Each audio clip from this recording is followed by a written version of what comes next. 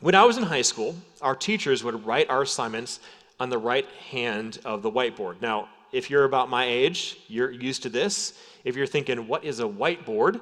Well, that means that you're way younger than me. And if you're thinking a whiteboard, that sounds like modern technology. Well, that means you're probably a little bit older than me. But that's what would happen. I'd walk into high school, and the teacher would write down all the assignments on the right hand of the board. So every Monday morning, I would walk in, I would sit down in my class, pull out my assignment notebook, and I would just jot down all the assignments for that specific class from that specific teacher. And normally it would look something like this. You probably remember. It would say something like, read pages 120 to 151. There's going to be a quiz on Tuesday, and that pesky paper is due on Friday. You know, normal homework assignments that we were all accustomed to while we went to school. But about once a year, a teacher, sometimes more than one teacher, would put something on the whiteboard that I always hated. All it said was in big, bold, capital letters, group project. Now, depending on who you are or who you were in the group, you have a different sense of if you liked these things or not. And really, it not only depended on who you were, it really depended on who was in your group with you, whether you loved this type of project or hated it. Because not only was your enjoyment dictated by who was in that group, but likely your grade was also dictated by who was in that group. Because if your group was a whole bunch of A students, well, the natural result would probably be an A. If your group was made up of all C students, your natural result would probably be a C. And if you're a teacher in the room, you know that you don't set up groups like this because it's far too predictable. And that's why you do something completely different. You see, what you probably do as teachers, what I experienced, and if you went to school, what you probably experienced, is that teachers would take, for these group projects, they would mix the groups up, and you would have an overachiever, you would have an underachiever, and you'd have some people somewhere in the middle. But the problem, of course, is even those results are incredibly predictable, because the A student who has the 4.0, who is determined to get the scholarship and win valedictorian, well, they are not going to let anyone else decide their future by collaborating and having conversation, handing out tasks, right? They're going to just own it and take it. And so what happens is, in the end, is the group project gets an A, and everyone's happy because they get an A, and some of the people get the whole weekend off, is how that kind of works. Now, obviously, this cannot be the intent of our teachers, right? Because after all, they already know what the A student is capable of. And so their master plan cannot be, let's figure out unique ways for the A student to do more homework on the weekend. So what is their reasoning? What is their goal?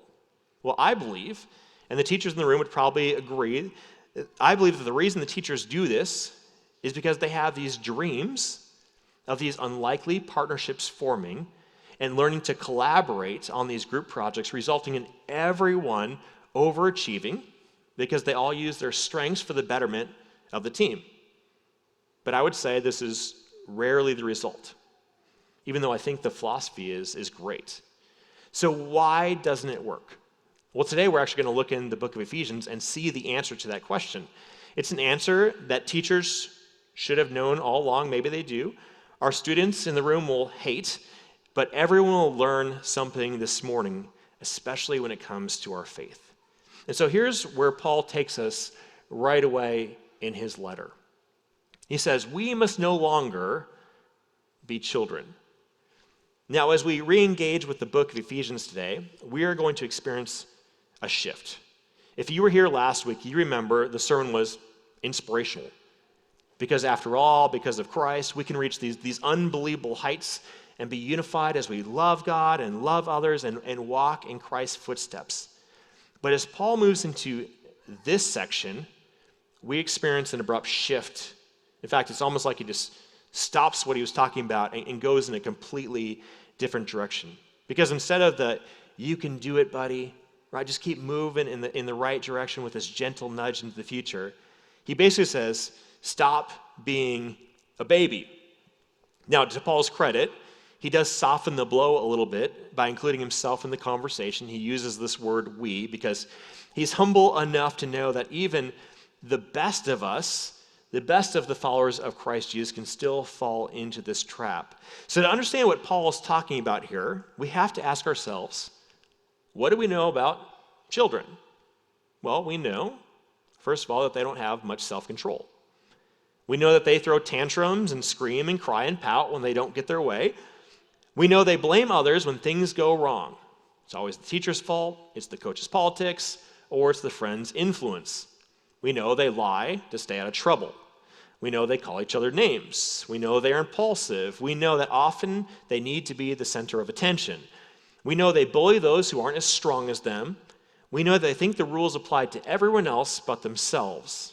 We know that they rarely learn from their mistakes. And right now you're thinking, forget children, right? I know grown-ups like this because I work with that guy. Maybe I'm married to that guy, right? We have people, and we get caught up in this childish behavior, which is exactly Paul's point. These childish behaviors are not fit for an adult, and these types of behaviors are definitely not fit for a follower of Christ. So this is where Paul goes from this thought. Those who are childish will be tossed to and fro and blown about by every wind of doctrine. You see, what else is something that we know about children? We know that they easily get distracted, don't they? And Christians, even grown-up Christians, can easily fall into this trap as well. Because whatever is new or hip is exciting, and it will quickly draw our attention. But here's the thing. When it comes to our Christian faith, it's not new, and we're told in Scripture, it's not going to be hip.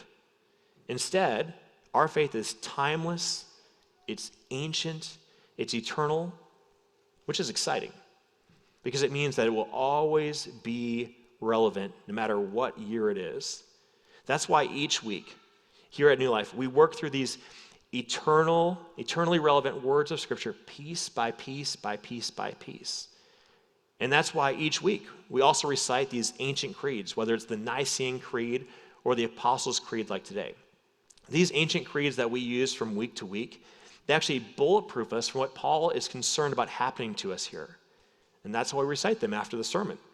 Because if someone came up here and they were trying to get you all excited about a new belief about God, their words would run right in the face of the creeds which happen right after this. And hopefully when they hit the creed, they would just crumble right in front of you. Now, I haven't seen this here. Right? I haven't seen this happen at New Life, but I know this happens in churches around our nation because I've seen it on TV, I've read it in books, where people take new and exciting doctrines and they put them into the Christian thought process. Doctrines that somehow they have discovered, even though no one else discovered them after 2,000 years of church history. Things that the apostles couldn't even find in the Bible, somehow these people have found new ways, special things, tucked into Scripture that no one else managed to see before. And as Christians, when we hear these things, when we see these things, when we're told these things, it should cause us to pause and look around because we aren't children. We shouldn't get easily distracted. So Paul continues and tells us what also we shouldn't get distracted by. This is what he says. He says we shouldn't be distracted by people's trickery, by their craftiness and deceitful scheming. You see, not only can we get distracted and get off course because of people wanting to preach to us the latest and greatest, but there are actually people out there who are intentionally trying to deceive us. Now, that previous group, I believe it's filled with people probably with the best of intentions, but this group that Paul's talking about now, this is completely different.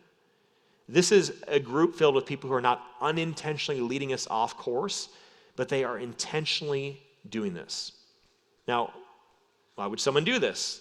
Well, I believe it normally comes down to one of these next three things, or maybe a combination of these next three things, which is power, money, or fame. They want to deceive you, because if they deceive you, they are in control of you, and this gives them power. And normally this sounds like something like this. If you behave this way, then God will bless you. Now, of course, this behavior that they're asking of you always seems to bless them more than it blesses God. Now, here's the second one. They want to deceive you because if they deceive you, well, then they are in control of your money. And normally this sounds something like this. If you send off X amount of dollars, then God will bless you, or God will actually provide you more money than you sent him. Once again, it benefits the teacher more than God's mission. The third one is this. They want to deceive you because if they deceive you, well, then they are in control of your attention. And if you pay attention to them, then your friend will pay attention to them, your wife will pay attention to them, and the list goes on. Instead of placing your attention on Jesus, you place your attention on them. So these are the types of things that childish Christians can easily fall victim to. But what should we expect from mature Christians? Well, Paul tells us. This is what he says. But mature Christians will speak the truth in love. So how do we avoid these traps? How do we act like grown-up Christians? Well, Paul says we speak the truth in love. Now, as Paul writes this little statement here, it's amazing how powerful these 6 words are. So I want to kind of pull it apart a little bit for us this morning. The first word I want to take a look at is this word truth. Now, in the book of Romans, we learn the power of truth. We are told that we'll be transformed by the renewing of our minds when we experience God's truth. So if we have the truth, if we share the truth, if we hear the truth, we will have the opportunity to experience the transformation that only Christ can offer. Now, as we dig into this a little bit deeper, we also find this other very important word. We see this word love, which Jesus tells us is the encapsulation of the law. Love God and love others. But here's where these two ideas collide, and they must coexist. Because love requires truth, and truth requires love. Now, if you don't hear anything else today, I want you to hear that again, okay? Because this is the major piece that I want you to hold on to. Love requires truth, and truth requires love. And they must absolutely coexist. But you probably know this already, because I think you're a pretty bright group, and you've experienced some of life. And you probably remember that there was a time when you spoke truth to somebody, but they knew or they sensed that you did not love them. And what was the outcome? It just created problems, didn't it? Or how about the time that you love them too much to tell them the truth, even though that's exactly what they needed? The same result. It just created problems. You see, these two ways do not work. If you want someone to experience the transformation that only Christ can offer, you must love them and you must tell them the truth. These will not function independently. It's not that they are better together, it's that they only work together. Now you might be thinking, but Ben, they need to hear the truth, right? I need to tell them the truth. And you know what? I'm sure they do. I'm sure they've got a lot of blind spots. I'm sure they've got a lot of struggles. I'm sure they need to hear the truth. But do you love them? Do you love them? Now, you might also be thinking this. But Ben, I love them. Good. Because if you love them, you will give them the truth. In fact, they will expect you to give them the truth, or it will demonstrate that you actually do not love them. You see, we need both truth and love together. So if we can do this, if we can put truth and love together, what will the result be? Well, Paul tells us. He says these words. We must grow up in every way into him who is the head, into Christ. You see, the result of putting love and truth together and living that out is that we will experience growth. That's what we can expect. We can expect growth. We will experience transformation as we become more like Christ. Because when we know that people love us, we are open to what they have to say to us. And when they hand us truth, it can actually then penetrate our minds and our hearts and affect every area of our lives. Which sounds pretty good, doesn't it? Right? We all want to be on the right path. So how is this best experience for believers, right? What does this look like? What is the space where this best happens? Well, Paul tells us. He goes on to say, from whom the whole body, joined and knit together by every ligament. The answer to where does this transformation best happen, where does truth and love best take place for Christians? Well, the answer is that it's in the body. Now, Paul isn't talking about the physical body here. Of course, he's talking about the body of Christ, the church, the gathering of God's people. And to describe the church, Paul uses this rich imagery of a ligament, the part of the body that holds everything together. Remove a ligament, and the body crumples to the ground. And we've all seen this in an NFL game before, right? Someone tears the ligament, and down they go, writhing in pain. But if we removed all the ligaments, the body would just completely fall to pieces. The idea that Paul is conveying here is very simple. We need each other. We are better together. If we aren't together, we will likely fall completely apart. In fact, it's more than that. Look how Paul closes this section. He says, with which it is equipped as each part is working properly, promotes the body's growth in building itself up in love. You see, it's more than just the fear of falling apart. It's the reality of never reaching our potential. The church is meant to be a place where everyone is seen as valuable because they all have value to add. And when we cultivate an environment like this, right, when we can do this, what will the result be? Well, Paul said it twice already. It's growth. Through love and truth, we grow as individuals. We grow as a community, and we will grow God's family. So, back to where we started. How do we make the teacher-assigned group project effective? How do we create a project where the F student contributes, the C student contributes, and the A students rely on the full group and the gifts of others that everyone has, just tucked into their DNA as a gift from God? The answer is that you create a project that is so much larger than any one person could accomplish by themselves. You create a mission that is far too reaching for one person to accomplish by themselves. A mission of transformation. And not just the transformation of an individual, but the transformation of a whole community with a view of the transformation of the entire world, which is impossible, right? After all, this is too great of a goal and expectation. And if you are thinking this right now, you would be absolutely correct. It is impossible. It is too big for one person. But we aren't just one person, are we? We are a community of believers who God has handcrafted with potential and skills that work together for such a time as this. Plus, we are a family of faith that's filled with the power of the Holy Spirit, which means we are never alone and we are never limited.